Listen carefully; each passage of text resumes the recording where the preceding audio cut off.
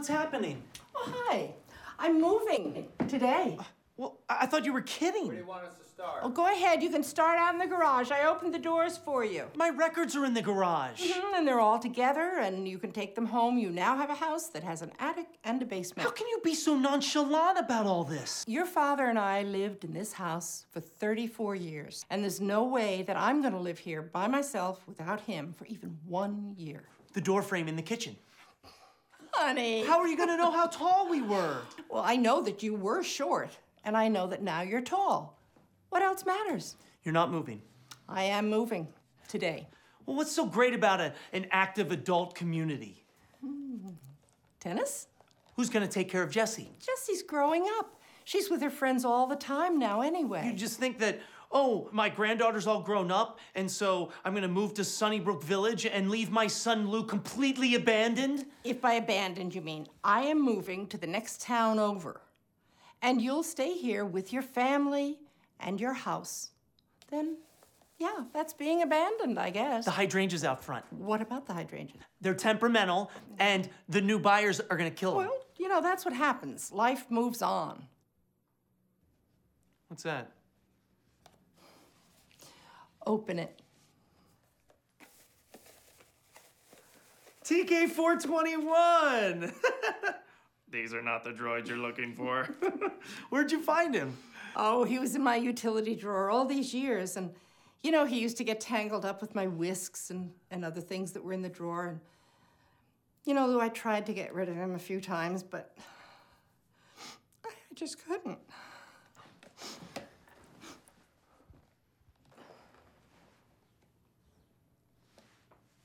Mom, Yes? when you were packing up, did you find my... Your special magazines? They're with your records, and they're all safe, and when you take your records, you can take those too. You're going to play tennis, and I'm left with a Stormtrooper, old Led Zeppelin albums, and a bunch of National Geographic magazines. But you like all those things. Sorry to interrupt, Mr. J. We're ready for the furniture. Oh, go ahead. Don't pay any attention to us. All right, boys, let's get it moving. I'll help you pack.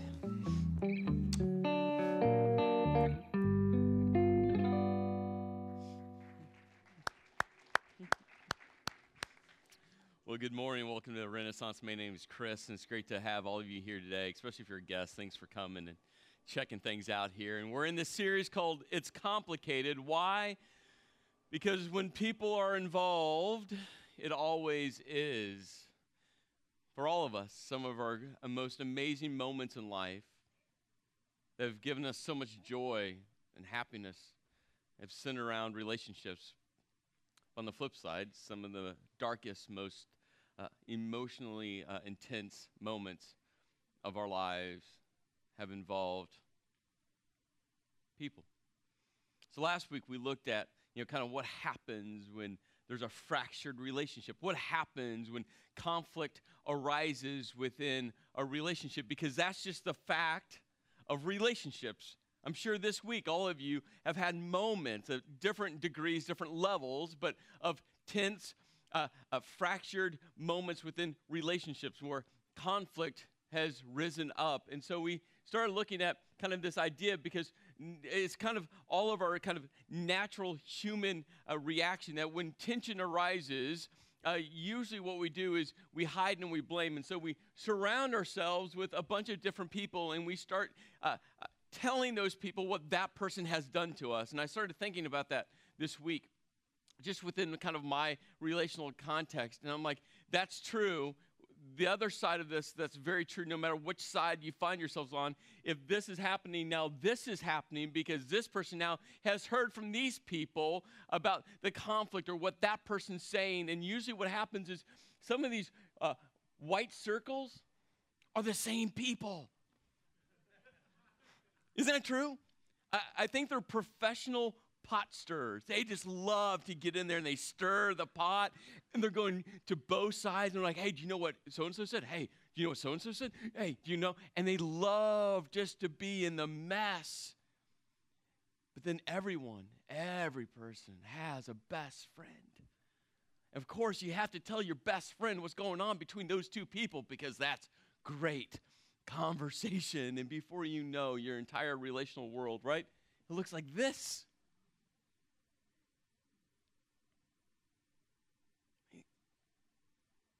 And I started thinking about just those moments in my life. And it can so quickly get to this point if we're not careful, if we're not intentional, if we're not aware of it. And that's why in Matthew chapter 18, Jesus gives us this great strategy that when conflict arises, when there's a relationship that is fractured, how to deal with that. And Jesus said in Matthew chapter 18, this is how it should look. It should look like this. So less complicated, right? Like that's the picture that we're like, okay, yeah, I could solve that with someone, but this is so difficult to do, isn't it? I mean, if this was easy, this is what we would default to, but we usually default to our kind of more basic human nature where we want to hide and blame. And Jesus said, don't hide and blame. Sit down with that person with the goal to reconcile. That word reconcile literally means to create peace. This idea that you had this rhythm with this person, and for some reason, that tension, that fracture has thrown that relationship off rhythm. And he's like, get back into rhythm with that person. Your relationship, it's chaos right now. Create peace within that relationship. There's this amazing kind of connotation that when you get to the original Greek word behind this word reconciliation, there's this connotation that there's an exchange that happens.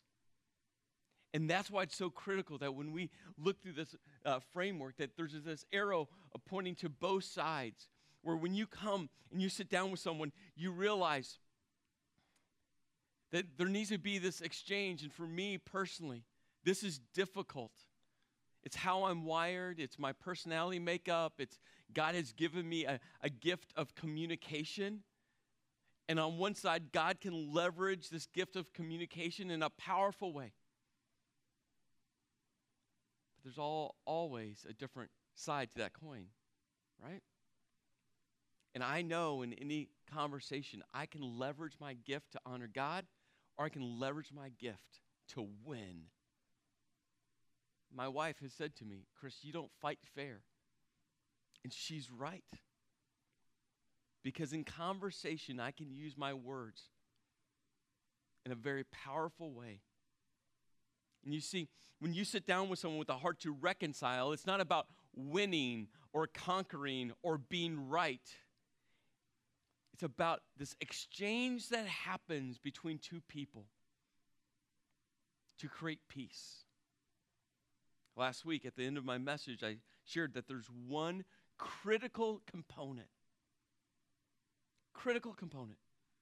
at the heart of reconciliation. It's honestly the one critical component to uncomplicate relationships.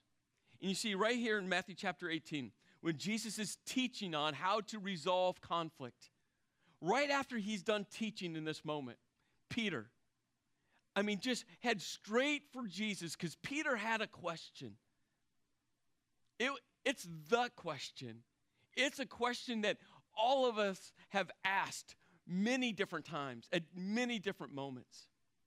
You see, Peter was sitting there listening to Jesus talking about resolving and reconciliation and how to do this. And I'm sure Peter was like going, but Jesus, man, I know you're Jesus, but I'm walking around with these other 11 guys called the disciples, and man, some of them talk nonstop and they're annoying.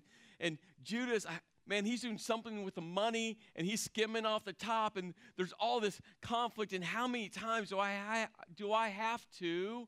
And he asked Jesus the question, how many times shall I forgive my brother or sister who sins against me? This is right after Jesus is teaching on how to resolve conflict. And guess what Peter wanted? He wanted to fill the box.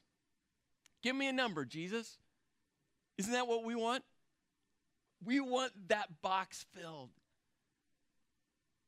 Because I'm sure I'm not the only one in the room that equates sin or people's actions that are sinful, and I put a numeric value to those. Do you do that? Let's take, for instance, the sin of lying. Here's a little hypothetical story. You walk down into your kitchen, and there in the middle of the counter, something catches your eye. It's a red velvet cupcake. Oh, I'm not talking the cheap ones, right? There's a big difference. I'm talking, it's a quality, well-made, with a lot of love, red velvet cupcake. It's moist and fluffy, and the icing on top is the real icing on top.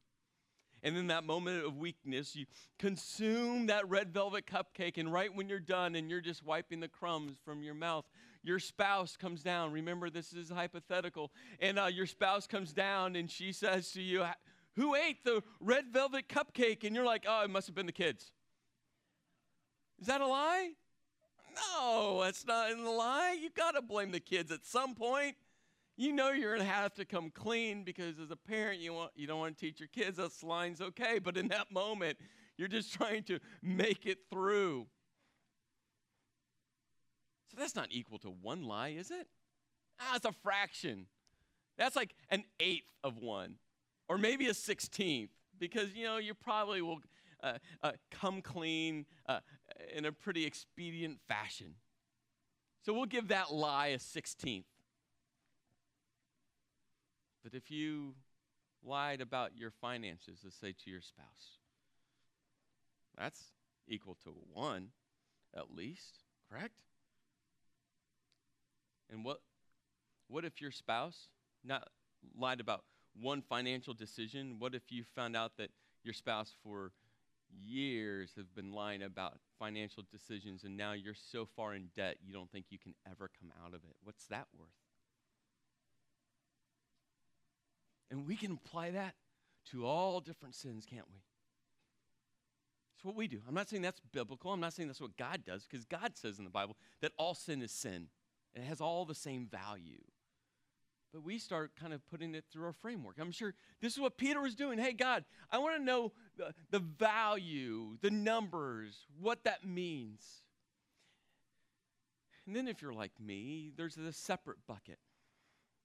And you hesitate to put the label on this bucket of sin, but you want to put the label on this bucket of sin. But you also, if you've spent any time in the Bible, you know that God treats all sin the same. All sin is sin, but yet there's still this side bucket. And you won't write it on the bucket, but you think that the label's on the bucket. It's the unforgivable sins. I mean, this week in Boston, I found myself wanting to put these two guys in that bucket. Murder, that's in that bucket. Rape. Anything against a child,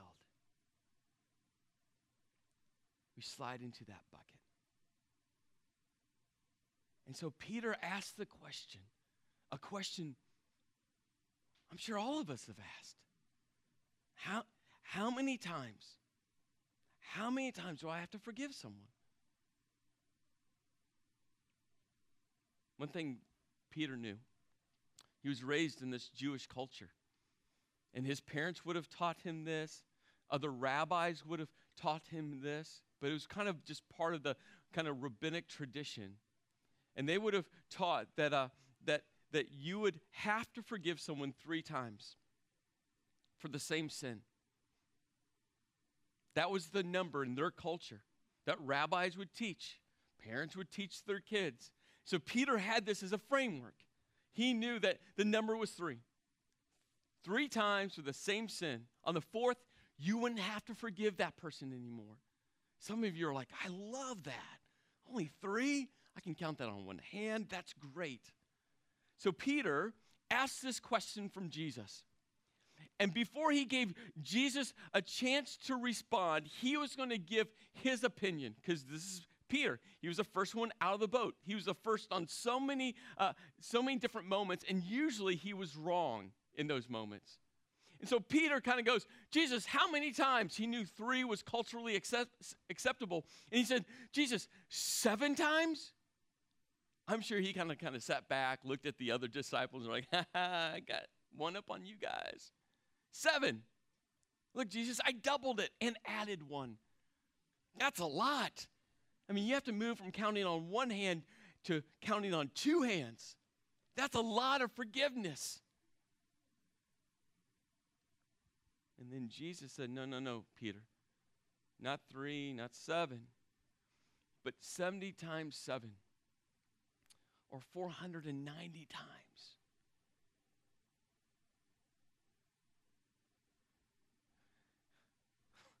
I wonder if Peter just paused in that moment.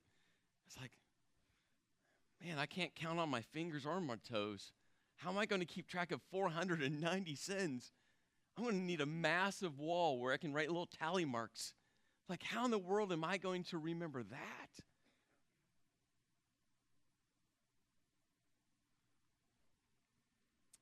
And then Jesus told a story.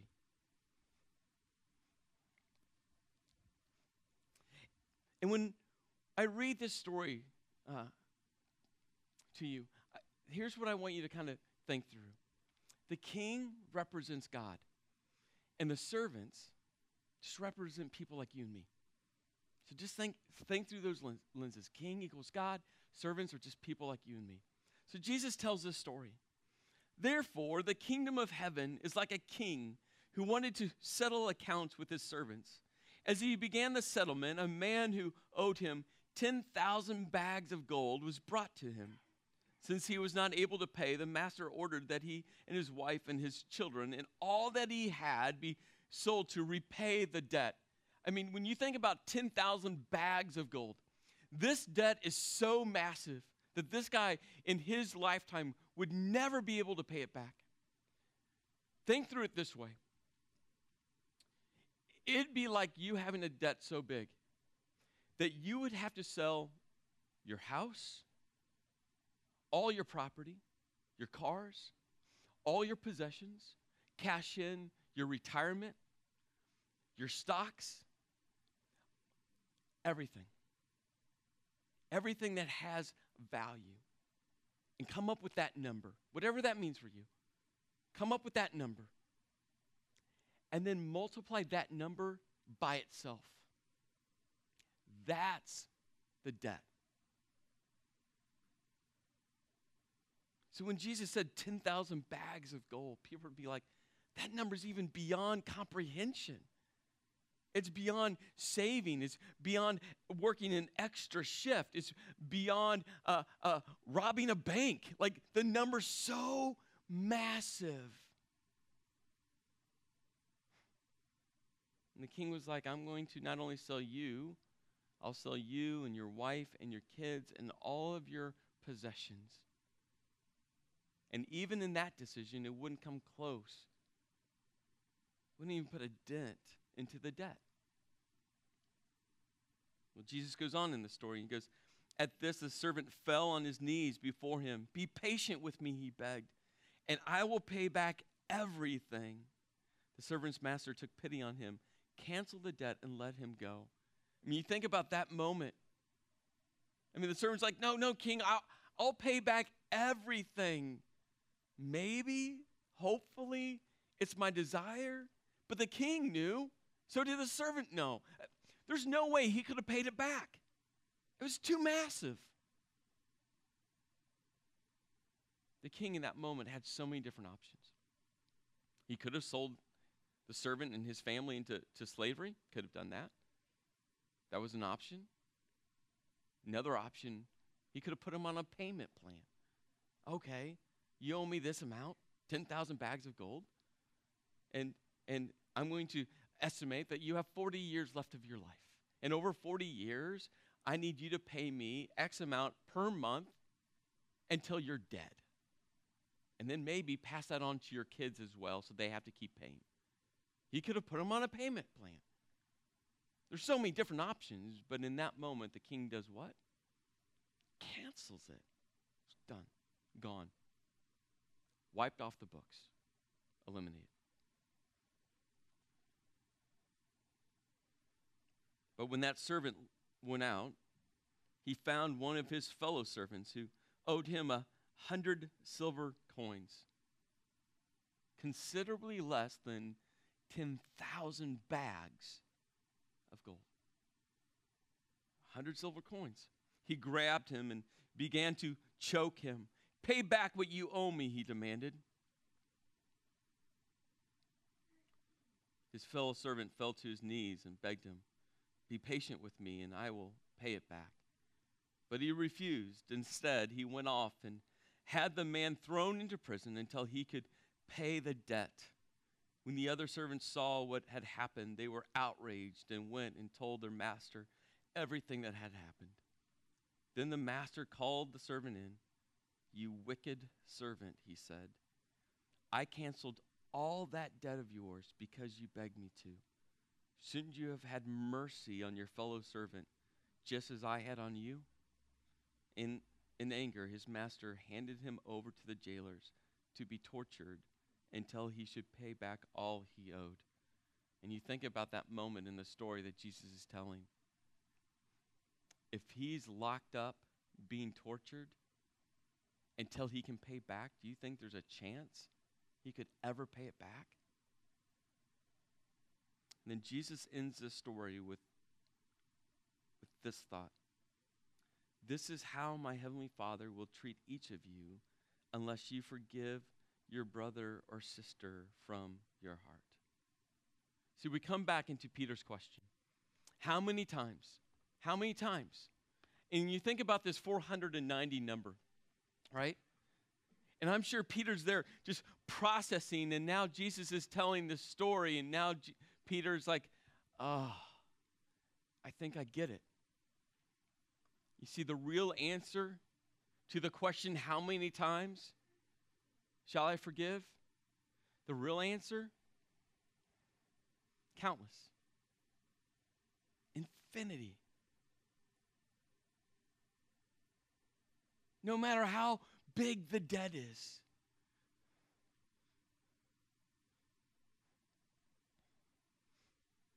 But if you're like me, you click into the what if scenarios.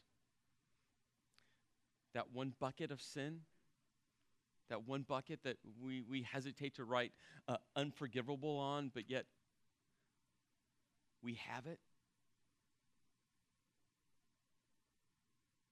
What if the act is so heinous, so atrocious? I go back to what's taken place this last week in Boston. What? Okay, God, what if? What if? No matter how big the debt, it's forgiven. No matter how big the debt, even if there's no way someone could ever repay you, you see, that's the heart of forgiveness. Forgiveness is canceling the debt. And maybe you're thinking like me, well, what if that person's not sorry? What if they're not repentant? What if they don't even care what they've done to me?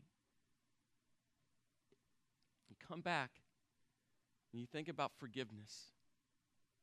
It's why Jesus died on the cross.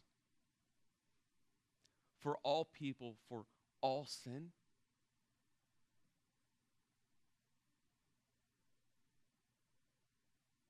See, when Jesus died on the cross, it was this gift that was extended to all people.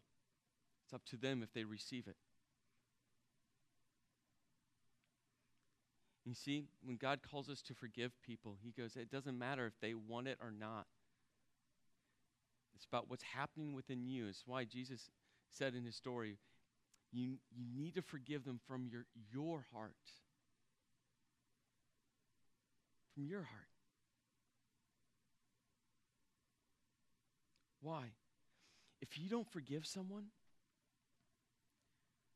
the only other option is for bitterness and resentment and anger to grow roots into your heart. See, that's why forgiveness, it's about what's happening inside of you. Not whether that person wants to, not whether you think they deserve it, not if they're repentant, not even if they know what they have done to you or not. Jesus is saying, no, it's about your heart, the condition of your heart. And if you don't forgive, if you don't cancel the debt, if you don't, the only other option is bitterness and resentment and anger. The only other option. If you're like me, maybe you've thought to yourself, well, Chris, what if I just don't want to? Is that real? I got about 2 people on my I don't want to list. I just don't want to. I don't want to for a whole list of reasons.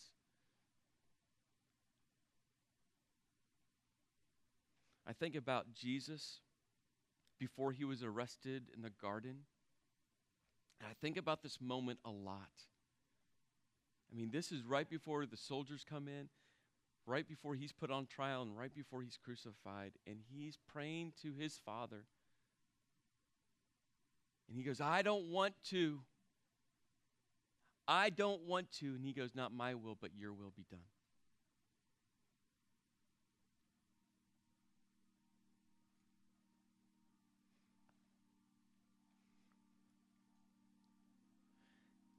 Now, my one caution, because maybe depending on your specific situation,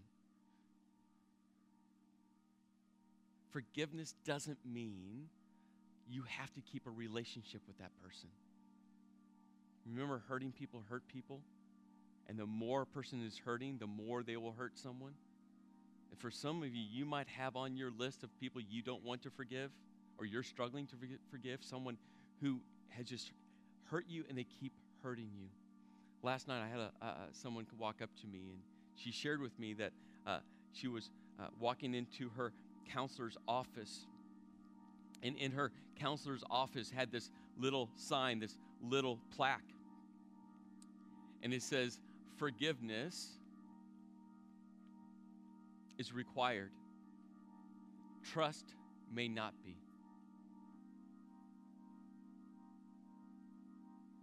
You see, once trust is broken, it takes time to rebuild trust. And God calls us to forgive people, but you know what? Trust may come months or years, or maybe never. So it's okay to put up boundaries, guardrails around your relationships until that person decides to get help, until that person decides to start healing, until that person decides to stop hurting you. That's healthy. But forgiveness is about you canceling their debt. So how do you forgive? Number 1, you have to receive God's forgiveness. For some of you, you've never received the gift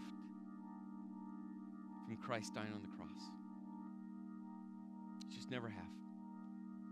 And I want you to know that you don't have to do anything to receive that gift. You just have to receive it. You don't have to have all the right answers. You don't have to have the entire Bible memorized. You don't have to pray 8 hours a day. You don't even have to go to church every weekend. You just have to receive it. Christ did everything on the cross for you.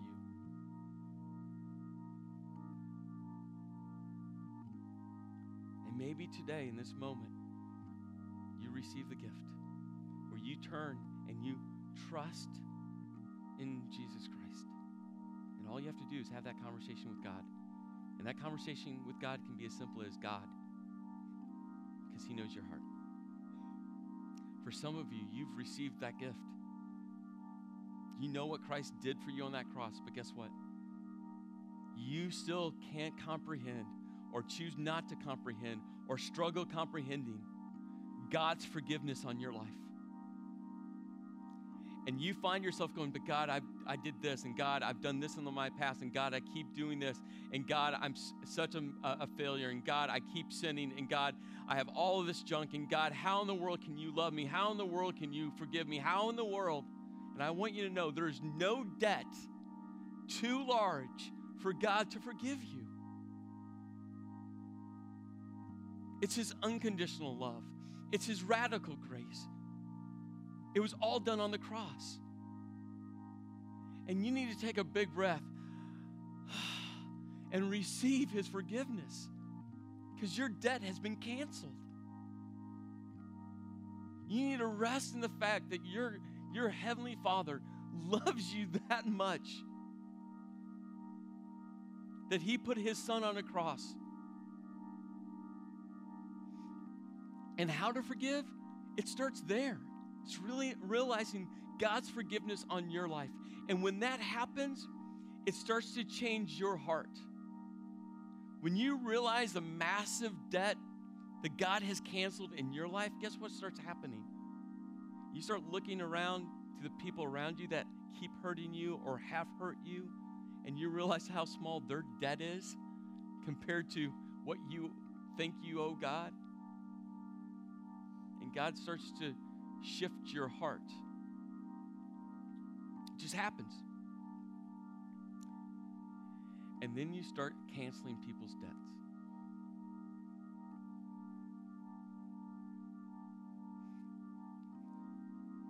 When you receive God's unending forgiveness,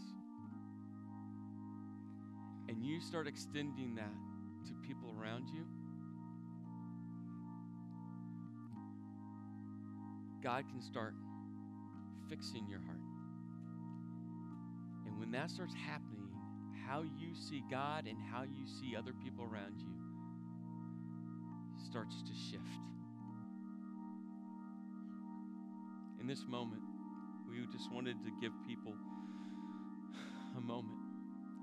For you, maybe it's just for the first time receiving the gift of Christ dying on the cross. Maybe for you in this moment, it's realizing God's forgiveness cancels your debt. No matter how big your debt you think you have, but God's forgiveness has wiped that clear. Maybe for you in this moment, it's you canceling someone's debt. Maybe you need to pull out your phone and type a text message and actually hit send. So then you're committed to having a conversation with someone. And here's the thing, in this moment, you know what you need to do. And if you take that bold step, watch God start fixing, reshaping,